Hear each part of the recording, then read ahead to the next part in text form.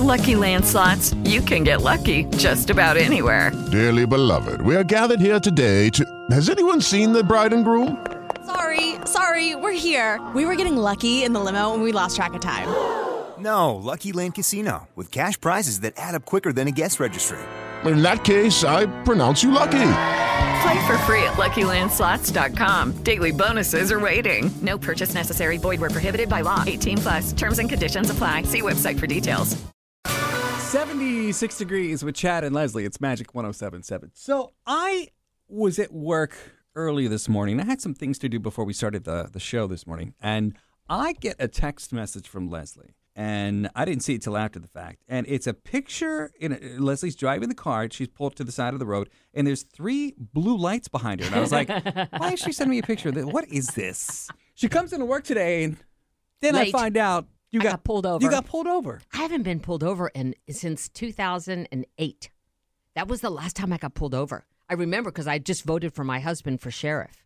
Why did you get pulled over this morning, Leslye? What happened? In front of my house. Well, okay, so right in front of my house, there's a stop sign. Mm-hmm. And I was coming out of my road, and I was still organizing myself. And it is a busy street, so you have to adhere to that stop sign. In fact, there was a very bad accident. I showed you a picture this week.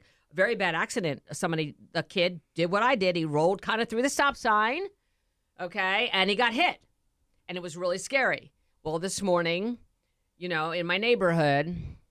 As soon as I slowed, but I didn't come to a full stop. But and then he got behind me, and then I think they must call in when they're going to pull somebody over. So take us to the good part. When you get pulled over, what happens? Because I imagine you saying, "Oh, officer, hi, I'm Leslye Gale Johnson. My husband was Ben Johnson, the sheriff of Volusia County, now the county councilman at large."